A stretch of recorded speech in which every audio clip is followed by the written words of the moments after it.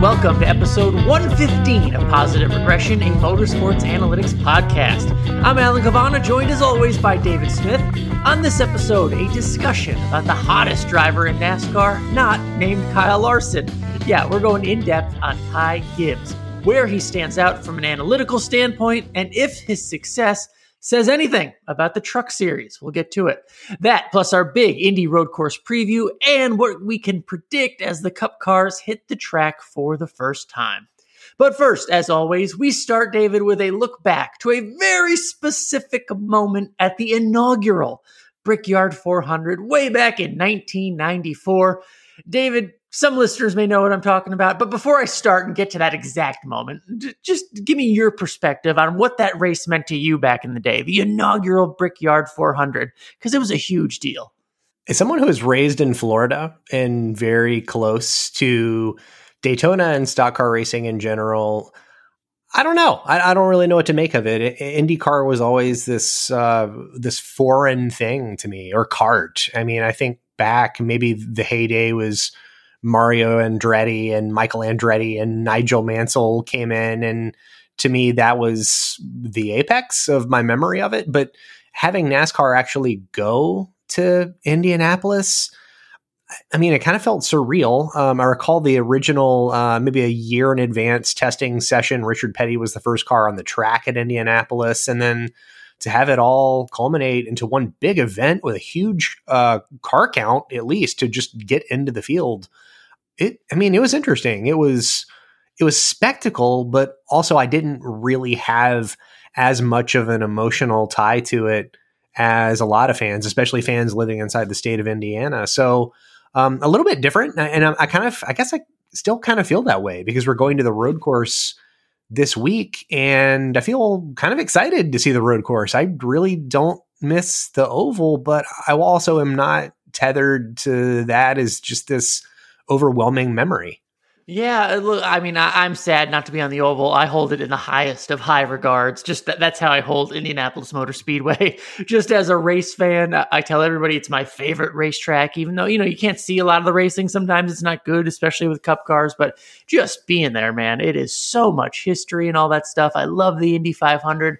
So for me, when the Cup cars went there, I mean, I just remember everything about it, David. Like you said, there's 60 plus cars, I think, wanting to make that race. For some reason, I know HB Bailey was the first one to make a qualifying attempt. Why do I remember that? I don't know. Rick Mast, had the pole. I mean, all this stuff that I just remember, the huge crowd. It was such a huge deal for anything other than Indy cars to be on Indianapolis Motor Speedway. So, of course, I remember so many aspects of that. And this was 1994. It was... Look, we're talking about the height of the tire wars back then. Some people don't remember that Hoosier was in the sport for a while, and they'd win at some tracks, and Goodyears would win at other tracks, and carrying the banner for Hoosiers was Geoff Bodine, and Geoff Bodine was really doing well in the Brickyard 400, leading a lot of laps. But even back then, it was a track position race, David, and just after lap 100, it was a pit stop, a caution or something. Leader Geoff Bodine takes 4. His brother in the 26 car, Brett Bodine, took 2 tires, put him out front. And that's where our moment begins, David, because let's paint the picture just again. This is 1994. I'm not even 12 years old yet. I'm just on the cusp, right, of being an adolescent. Childhood is ending, right? The innocence of childhood. And what a way to thrust me into adulthood and to know there's evil in the world, David. When just after the lap 100 restart, Geoff Bodine, the faster car, kind of not roughs up, but taps his brother, Brett Bodine, and gets by him for the lead. In the very next corner, Brett Bodine intentionally takes his brother out of the biggest race maybe in the history of NASCAR at that point, just takes him out. And here I am, this little kid. I'm an only child. I don't understand this dynamic of siblings and all this stuff. And I see his own brother take him out of the biggest race of their lifetimes. And it crushed my little childhood world. And I knew at that point, David, there were bad things in this world. And I had to learn to experience them and deal with them in life because it got real in that moment. And that is seriously how big of a moment this was to 11-year-old me. And I feel, David, that some people don't even remember this moment. That's what makes it so crazy to me, is that it was such a significant moment to me. And then some people don't even remember it because Jeff Gordon would go on to win, all that stuff. But for me, Brett Bodine taking out his own brother in the biggest race ever was such a significant thing in my life. And what I felt in the racing world, that I don't understand why not everybody talks about it all the time. Makes me happy that I'm an only child. I have no regrets about my own upbringing. I know you've chronicled this before in your television endeavors. Have you learned anything more behind the scenes between the Bodine brothers? Because this feels like something that doesn't just go away quietly within the family. No, and that was, the privilege of it all, right? I mean, growing up to be a race fan and growing up to be a media professional, if you will, I had the privilege to kind of take this passion and make a story out of it way back when for NASCAR.com. I think it was 2013, 2014, but I got to sit down, both Jeff and Brett right next to each other, and talk about what I learned. I mean, Brett Bodine, right in the story, says, yes, I made the worst decision of my racing career. I intentionally took out my brother out of this race, like as if there was any, black and white, a maybe, or maybe got too close. No, he says he made the decision to spin him out after all these years. And of course, it created this huge rift that carried on for years. Apparently, there had been family issues beforehand they didn't really get into, but, there was no way for him to prove it, or say for sure. But of course, some of that may have bubbled to the top while he's, has his hands on the steering wheel in that moment.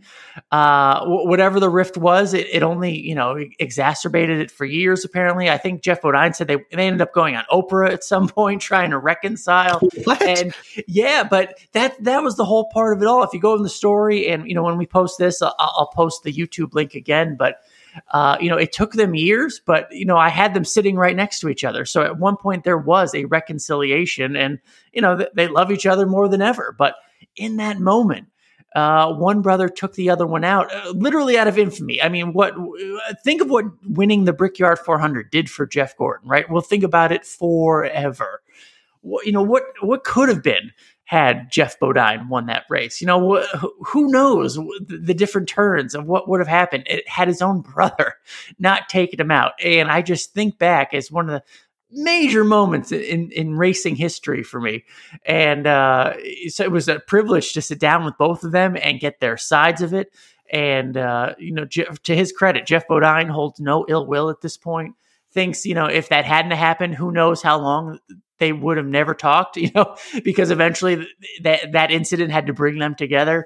It was just an interesting story about brothers, about racing, about all sorts of stuff. And it went so many layers deep beyond that one moment on the track. And again, it was such a privilege to be able to tell that later in life. We're probably not the NASCAR podcast that anybody would think about. I don't know, lifting the possible existence of karma, but that was not only Brett Bodine's best finish, because he went on to finish second in that race in 94. It was his final top 5 finish ever. Wow. And he competed 8 more full seasons after that. So it was a sell his soul kind of moment, that decision, as he so put it. And as for Jeff, because he was not yet Jeffrey, this year, 1994, was the height of possibly a midlife crisis. He was 45. He was driving for the team that he owned. He was dating Tanya Tucker. Yep. He was rocking an earring. He was riding on Hoosiers. That seems kind of badass, right? Like he won 3 times this season.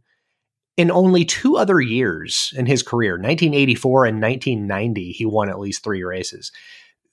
This year was also simultaneously his worst based on average finish of his 16-year career to that point.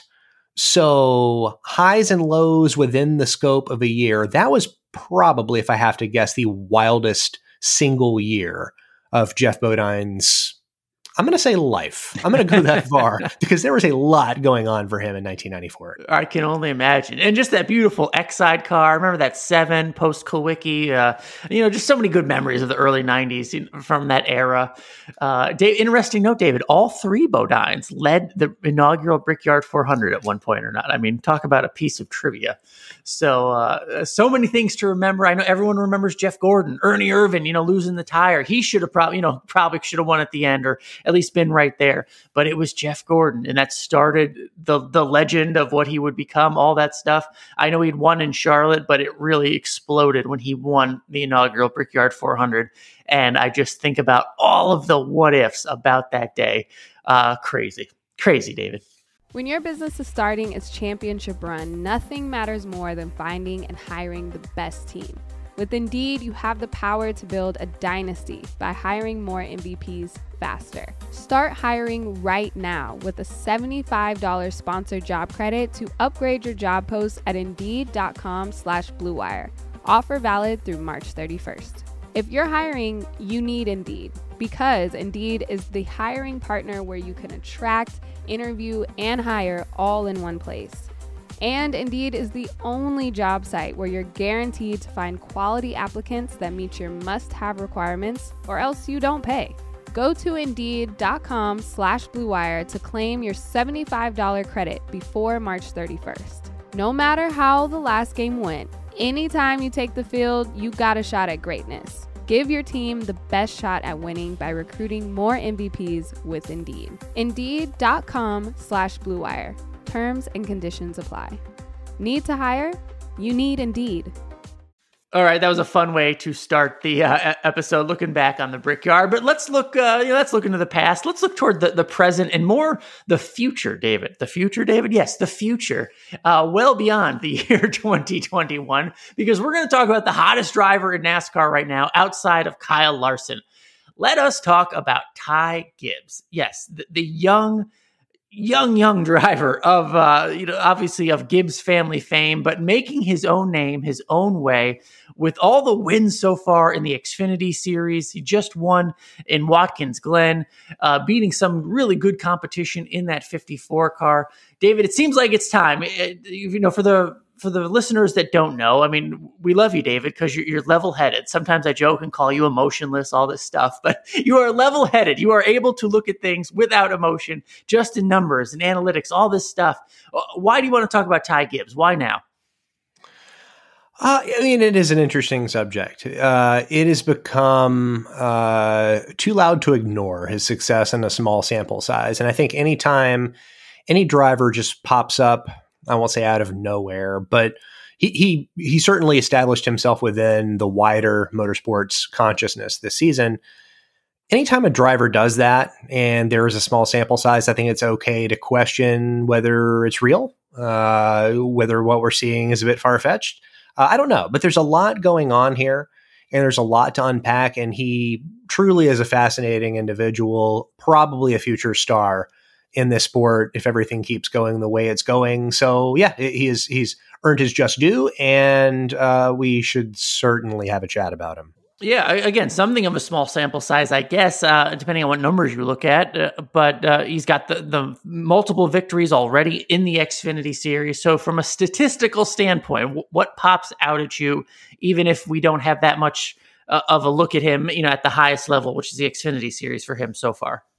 Yeah, so he has a 5.1 production and equal equipment rating, which is very high. It ranks first among Xfinity Series drivers with a minimum of 6 starts. He has a 6.613 PEER in races containing at least one late restart, and that ranks first in the series by a large margin. His all-in position retention rate on restarts are something that is very difficult for young drivers to pull off in any series.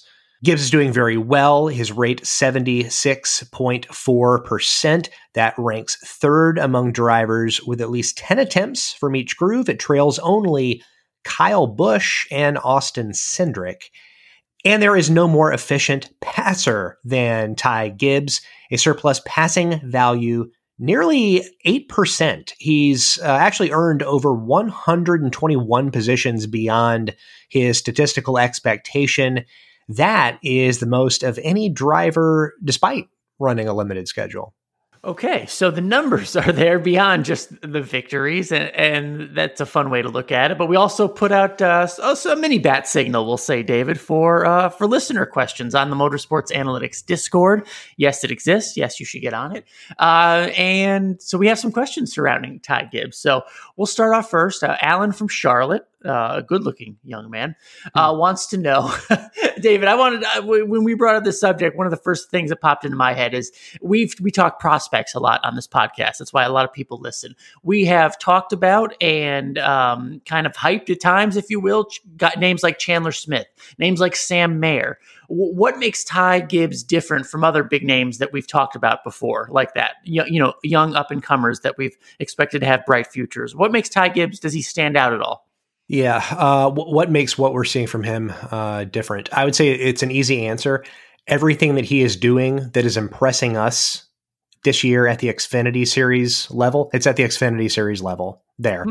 In theory, no other stock car series is more competitive. And the wins, 2 of them came on road courses. They came against Austin Cindric and AJ Allmendinger.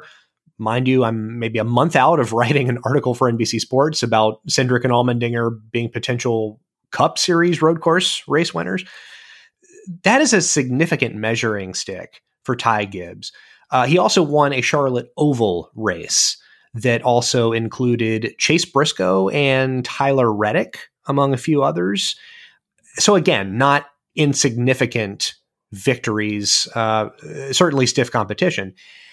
And Alan, before Pier, I scouted without much statistical aid, and I used a lot of drivers as measuring sticks. Frank Kimmel was the measuring stick for a lot of drivers in ARCA. He certainly was back when Kyle Busch got his start. Similarly, when Cup drivers could compete in the Xfinity Series on a more frequent basis, that was a natural benchmark. That's no longer present. So we have to make do. And for Ty Gibbs, he's faring incredibly well against what are now relevant benchmarks in the best possible developmental series. That's high praise, but he's earning it. So that's interesting that he's doing it at this level where we haven't seen as much. I mean, Sam Mayer's getting some starts. Chandler Smith certainly hasn't been there yet. So can't draw a direct comparison. But yeah, the fact that he's doing it at such a high level obviously stands out. That's why we're talking about him.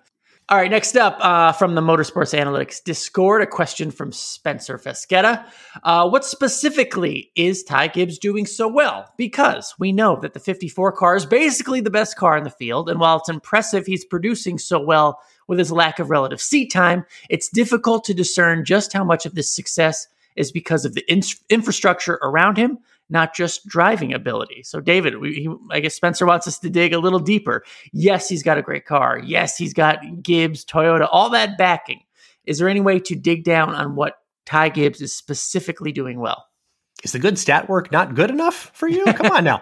No, the good stats, that's key in understanding if and how he is clearing the bar. Riley Herbst last year in this equipment was not nearly as productive, and we've seen poor restarters in good equipment against the same competition and poor passers.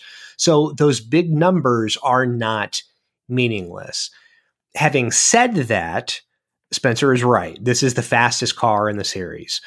Chris Gale, the crew chief, was literally a Cup Series crew chief as recently as last year. This is close to a Cup Series program. But I would argue it's because of the strength of the program and everything at its disposal why Ty Gibbs is so good so soon. He visited the Toyota Racing Simulator at an earlier age than most Toyota prospects. He's been around and privy to the latest and greatest engineering and data developments in stock car racing. And without question, this is an opportunity that most drivers simply don't get. But he's taken full advantage of this opportunity. If he squandered it, it would be a shame. But it appears that he's bought into this kind of this science project of becoming an elite race car driver, and it's paying off in actual races with victories. And when that happens, I suppose other drivers could be bitter that they aren't receiving this same opportunity, but that's it. That's all they can be, because you can't argue that he's failing to do something with everything that's been given to him. Every driver is dealt a different hand. Some hands are better than others. And Ty Gibbs has come very close, I would say, to maximizing his very good hand, which is all you can ever really do. So I'm of the mind that, he's got a really good team around him, and he's also incredibly talented. Yeah, and it kind of reminds me, was it this year? It seems like so long ago. Remember when Denny Hamlin and Corey LaJoie were kind of beefing over Twitter? And Denny said something to the effect, you want to know pressure? How about having the best team and the fastest car and then having to perform? That's real pressure. And I feel like that's what Ty Gibbs is doing, right? I mean, you can bitch and moan all you want about his last name, the equipment that he's given, what he's in. But when you're in the best stuff, you have the highest expectations, and he's going out there and winning with it. Like, you can't ask any more of him. So to me, that does, in my mind, he is rising to that occasion of living up to what is surrounding him, right? He's got all these resources. He better perform with them. And would you believe he actually is? At a fraction of the experience level as some of his competitors. I mean, he's beating AJ Allmendinger on road courses. AJ Allmendinger is in the prime of his career and one of the greatest road course drivers to ever step foot in NASCAR. And Gibbs has 2 on him this season. So on road courses, it's pretty remarkable. And considering the age, this is just the beginning. If he keeps up the same work ethic, we're going to see a lot more. Next up from Adam Sturgeon on the Discord. As an observation, it seems like when the 54 has been starting mid-pack, most of its drivers have been able to get to the top 5. It seems like it takes Ty 2 stages to get there versus a stage or less for some of the Cup guys. Is this backed up by any of the respective drivers' numbers? He did not score stage points in the first stage of the road course races. I'm talking Daytona, Mid-Ohio, Road America, and Watkins Glen, but that was more of a choice because not being a full-time driver, those extra points aren't really necessary if your goal and only goal is the overall race win. So in some oval races, he finished the first stage 10th at Phoenix, 9th at Darlington, 7th at Dover, 6th at Pocono. He did have a few better stage 1 finishes mixed in elsewhere, but I think you kind of get the idea. And for one, the Cup guys that have gotten into this 54 car, and namely it's Kyle Busch, they understand how to hustle a car from the middle of the pack into clean air without much risk because they've sort of all seen it before. They know what to expect. And against the Xfinity Series field, that's probably not much of a challenge, right? Like, no offense to, Jade Buford, but he's not throwing any curveball that Kyle Busch hasn't seen, right? Yeah. So for Ty Gibbs, there might be some things he hasn't seen before, and it might be okay to be a little bit delicate early on.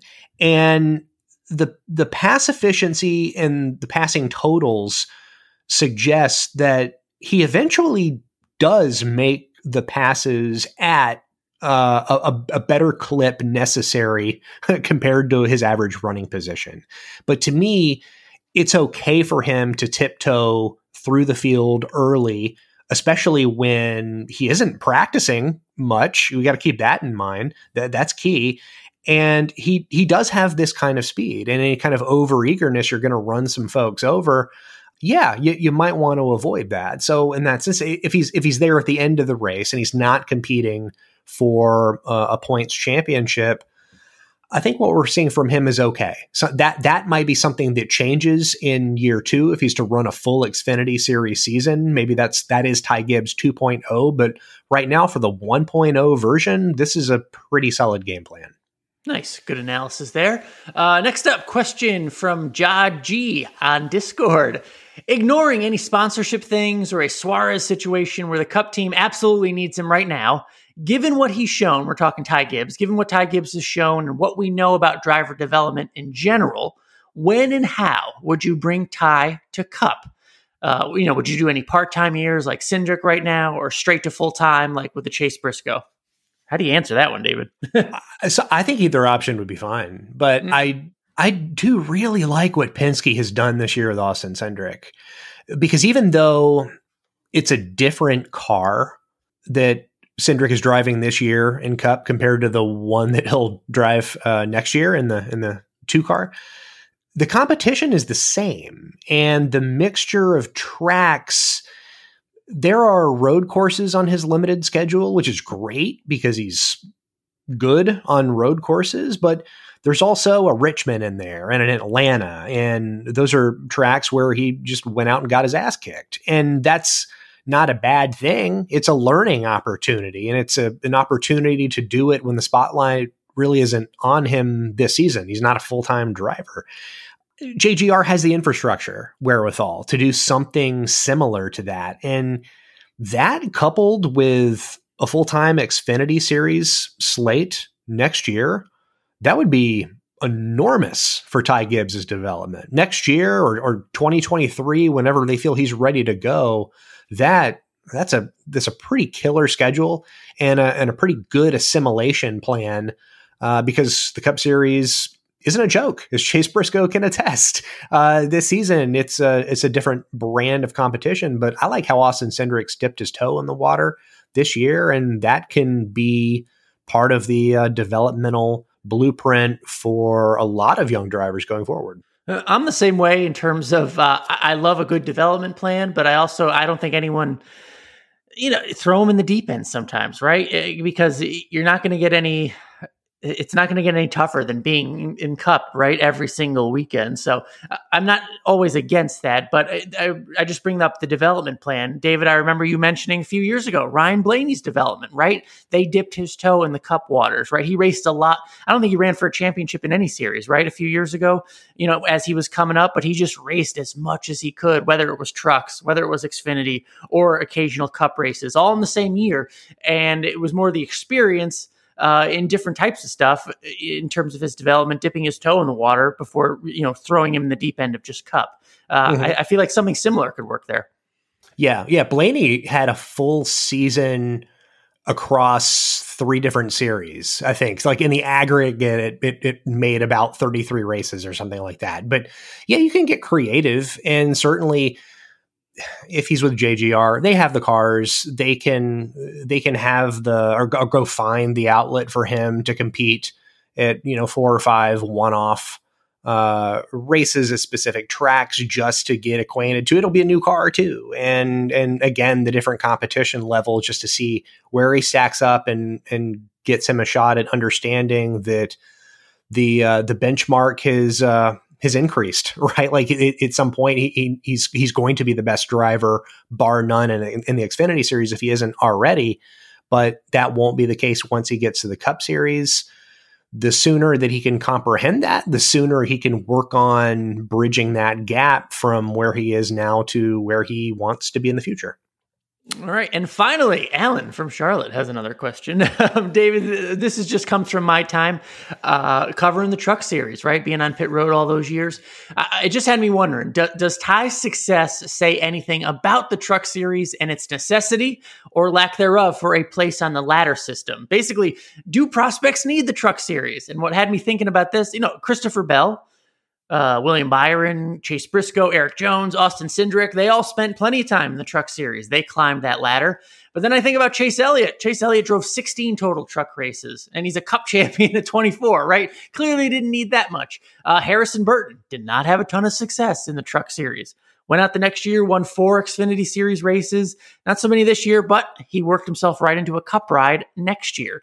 So how do you look at the Truck Series in terms of a development tool and someone as a young driver who's already proven success? Do you need to make that step? Has he outproven himself already? Is that what it means? Like, oh, you've proven yourself, you don't need to do that? Like, how do you look at it? All right, so we had a few Truck Series related questions in the Discord channel, and they all sort of can get the same answer, which is just in relation to Ty Gibbs. If any one driver becomes the new development blueprint and makes the Truck Series irrelevant, it will not be Ty Gibbs, because there isn't another prospect whose grandfather owns a title-winning Cup program that is the flagship of a manufacturer and has the built-in ability to skip the Truck Series entirely. Now, having said that, you mentioned a few really interesting names. Every driver's path is different. I don't think anyone is trying to skip steps per se, though the order of those steps can be debated. You mentioned Harrison Burton, but I'll throw in Chase Briscoe, Ryan Blaney. For them, the Truck Series was arguably more difficult than Xfinity for them. The reality is that drivers compete in the series that will have them. I recall a few years ago, Zane Smith being sort of knocked on social media for making his national series debut in the Xfinity series, straight from ARCA, by running a handful of races for Junior Motorsports. Well, that was the opportunity for him that was on the table, that he could afford to do. There wasn't anything full-time available to him anywhere, including the Truck Series. So he simply took the best available ride. And in a similar case, Michael McDowell, if you can remember back this far, he went straight from ARCA to the Cup Series after the 2007 season. And I worked with him closely that year. I was working with MMI at the time. And that move was made not because he was trying to skip steps, but it was literally the only job offer for him on the table. Michael Waldrop Racing Cup ride or nothing.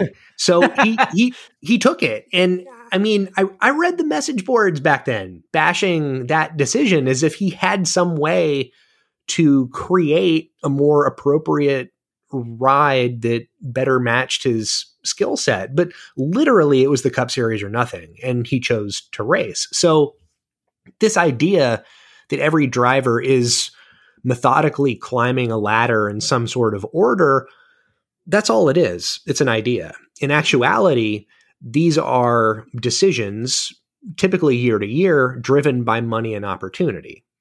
And Ty Gibbs had the opportunity to skip the Truck Series, but not after a lot of ARCA experience, to go straight to the Xfinity Series. And that opportunity isn't guaranteed to exist elsewhere. You can skip trucks and do just fine. You didn't mention Joey Logano. He skipped trucks. He turned out great. He's one of the best debuts in Xfinity Series history. And you can skip the Xfinity Series and do fine because Kurt Busch did that. You can skip ARCA. There really isn't a correct path one way or another. So as long as there's a Truck Series, I think it will be an outlet that is useful for driver development. It'll be competitive some years, not competitive in other years, but it'll always be there. And for some, if that is the most viable, affordable option, they're going to take it and just take whatever chances they can get. Nice. Great discussion all around. I know it's centered around Ty Gibbs, but a lot of the stuff we talked about, you can apply to many young prospects or future up-and-coming prospects. So just think about some of this stuff when you're thinking about young drivers and how they should move up and where they're performing and what series they're doing in. Just a different way to think about some of these young drivers. I love that. That is the sound of another sale on Shopify, the all-in-one commerce platform to start, run, and grow your business. Shopify is a platform designed for anyone to sell anywhere, giving entrepreneurs like me the resources that were once reserved for big business. And it's customized to your needs. You get a great-looking online store that really helps bring your ideas to life and tools to manage the day-to-day and drive sales. And I'm speaking about this from experience. I'm really passionate about bass fishing. And a little over 5 years ago, I started an e-commerce bass fishing brand with my best friend, Aaron, called Woo Tungsten. Actually, it's pronounced Woo Tungsten, W-O-O exclamation mark, because that's the sound you make when you catch a giant bass. And it was a no-brainer to do this on Shopify because they've made it so easy every step of the way, from creating product listings to making discount codes to managing shipments. In fact, if you want to see what an e-commerce store looks like on Shopify, go to wootungsten.com and you can see. And it's no wonder that every 28 seconds, a small business owner makes their first sale on Shopify. You can get started by building and customizing your online store with no coding or design experience, and you can gain knowledge and confidence with extensive resources to help you succeed. Plus, with 24/7 support, you're never alone. It's more than a store. Shopify grows with you. This is Possibility powered by Shopify. Go to shopify.com/Blue Wire, all lowercase, for a free 14-day trial, and you'll get access to Shopify's entire suite of features. Start selling on Shopify today, just like me, just like Woo Tungsten, by going to shopify.com/Blue Wire right now. That's shopify.com/Blue Wire. David, let's move on to our preview. Indianapolis Road Course, the first time ever the Cup cars will run the road course at Indianapolis Motor Speedway. RIP to the Brickyard 400. Very sad. Anyway, David, we'll move on, right? This is the second to last road course of 2021. We just had one last week at Watkins Glen. And taking a look at the stats, David, this is an interesting question. Who are we surprised by that has underperformed on road courses this year? I've got some names. How about you? You want to go first? No, I want to hear yours. You say you get names plural? Let's hear them. Oh, yeah, I got some names. Okay. Well, look, I did a lot of mine were just based on points and maybe versus expectations, at least what I had in my head. Okay. Like William Byron, we talked about the speed that he's had, right? That, he had so much Hendrick car. He's had speed in the past on these road courses. He came through at the Glen, but before that, just the finishes, they just weren't there, right? Based on his skill level and the car he's driving, just complete underperformance, I feel, this year on the road courses in terms of results. I know we don't always measure results as how well they're doing, but still needed a few more points. Same thing, Brad Keselowski and Ryan Blaney. Those two have combined for one top 5 in 10 races, which seems crazy to me, given, again, their skill, their histories, the cars and equipment that they are in. David, we spend a lot of time essentially crapping on Austin Dillon's road course skills for good reason, right? He's 0 for 20 at getting a top 10 in his career at road courses. Well, guess what? Austin Dillon has outscored Brad Keselowski and Ryan Blaney on road courses this year. So, yeah, for me, Brad and Ryan Blaney are underperforming so far on road courses. Okay, yeah, I think I'll agree with you on all of those. I mean, I predicted that Byron would win a road course race this year. That hasn't come to fruition. Keselowski has spun or crashed 7 times in 5 road course races this year. Whoa. Just an unfathomable rate. But I will share with you something that has bugged me. It's probably not surprising that these two drivers haven't popped a good result on road courses, but given what they're able to do, it's kind of disappointing. JTG Doherty Racing has 2 cars with okay to mediocre speed. They have pit crews that are typically problems, and naturally these are issues everywhere. But for Ryan Preece and Ricky Stenhouse, in those 2 guys, the organization employs the 2nd most efficient passer and the 4th most efficient passer on road courses. And mind you, it's incredibly difficult to pass at some of these places. Chase Elliott was vocal about that last week before Watkins Glen. He thinks Watkins Glen is tough to pass. And if he says that, then you can, okay, that's something to be said. But they rank 24th and 25th in points scored. Again, I'm not expecting them to win races. But JTG Doherty failed to take ownership of what is an apparent strength. And because it clearly could be an opportunity for a more focused effort towards race wins or point padding, it's neither, as far as I can tell. The guys you mentioned, yeah, it sure seems like Byron should be doing better and Keselowski too. But in all reality, they'll be fine. They're going to the playoffs. So this instance with JTG, the drivers are quantifiably strong in their road racing efforts, and the team cannot, at the very least, meet them halfway. So in that sense, it's more than an underperformance. it's a waste. And I'm surprised in this era of NASCAR that an entire program fails to recognize a strength. And in that, this is wasteful. Preece and Stenhouse seem as if they deserve better, because what they've been able to do this year on road courses is not something all drivers can do. We talk about drivers who can pass efficiently on road courses. Martin Truex, Ross Chastain has been a subject of ours lately in these discussions. Chase Elliott, they're up there with him, but their teams cannot provide them the vehicle to make hay out of it. Interesting. Look, I was just looking at the point standings. You're digging deep for us. Thank you on that, David. Like I said, we've had so many road courses. There's 7 on the schedule. We've had 5 already. The next one, this Indianapolis one, road course we're going to, never been there before for the Cup cars anyway. But last year, the Xfinity Series did race there. David, you were looking at the tape. Did you learn anything that we can take away from the Xfinity Series race that potentially apply when we're trying to predict or just think about the Cup race on Sunday?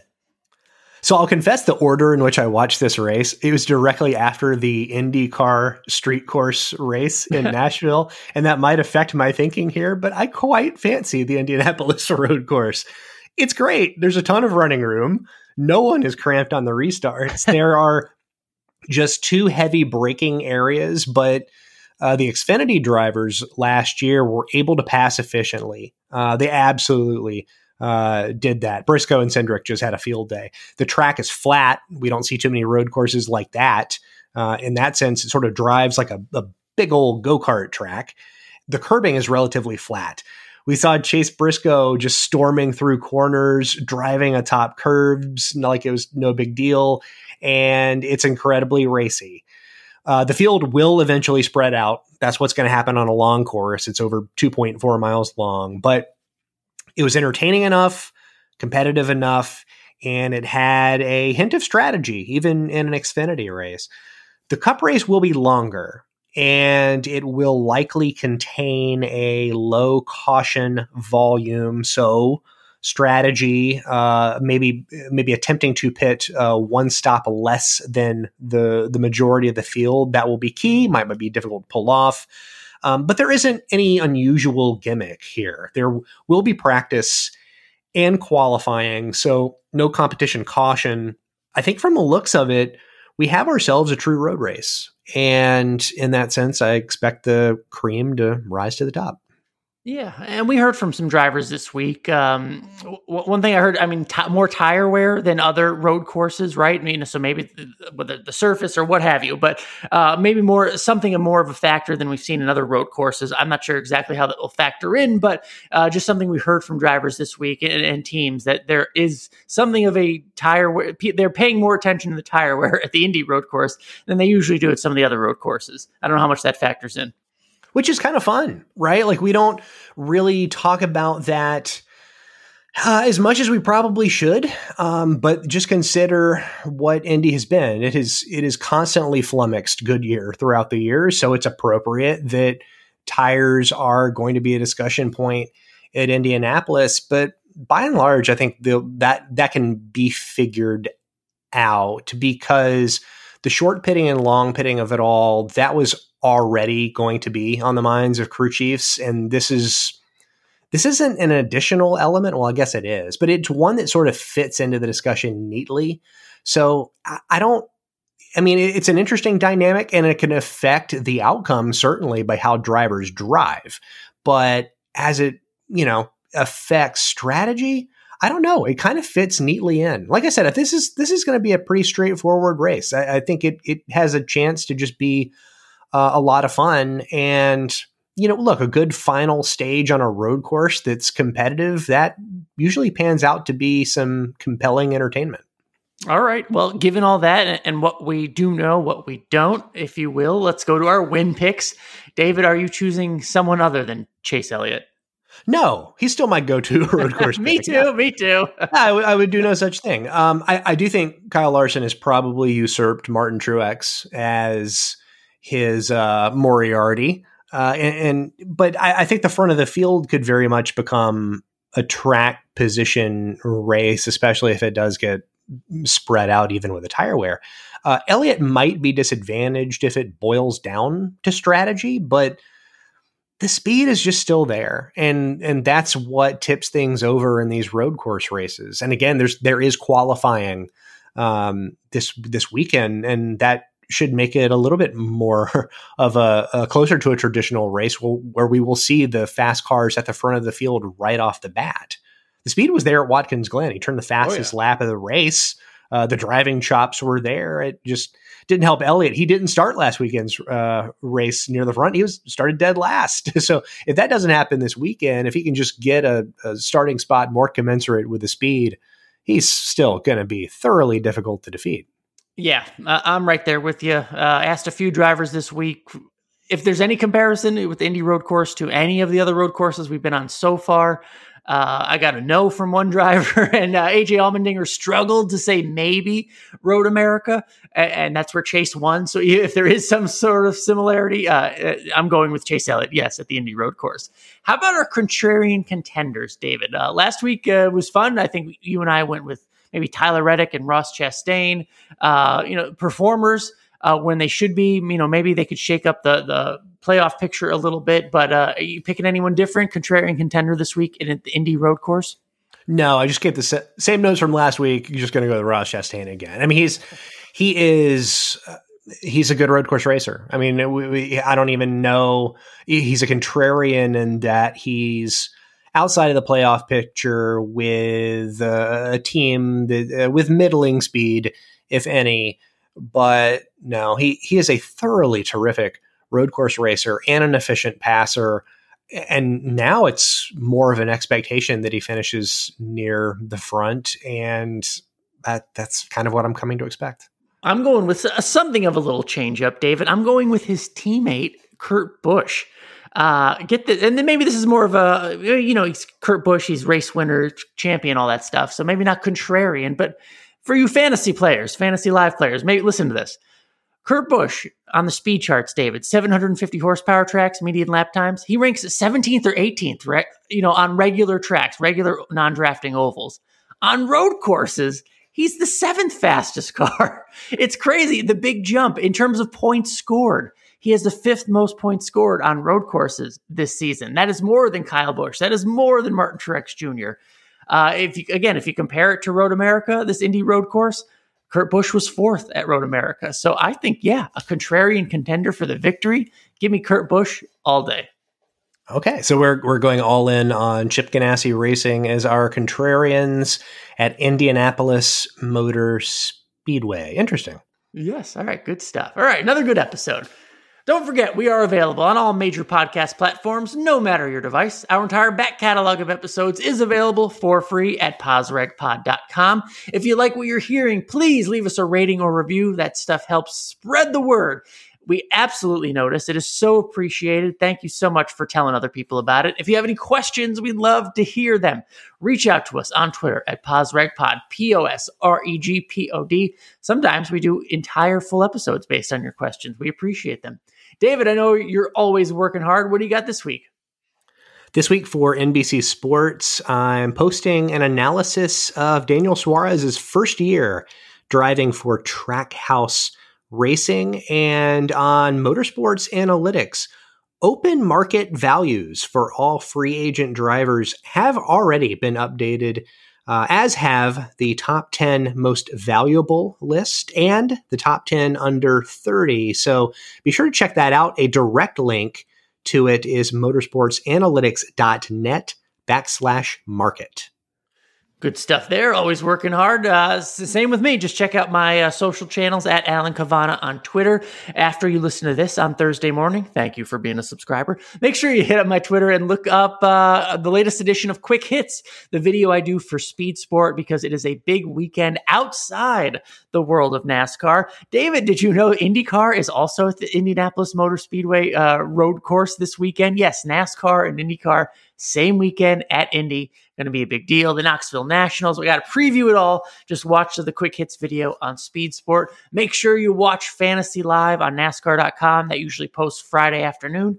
Myself and Amy Long giving you good nuggets for your fantasy team as we propel toward the playoffs.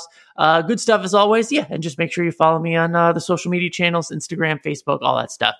Thank you, as always, for listening to Positive Regression. This has been episode 115. For David Smith, I'm Alan Cavana. We will see you next week.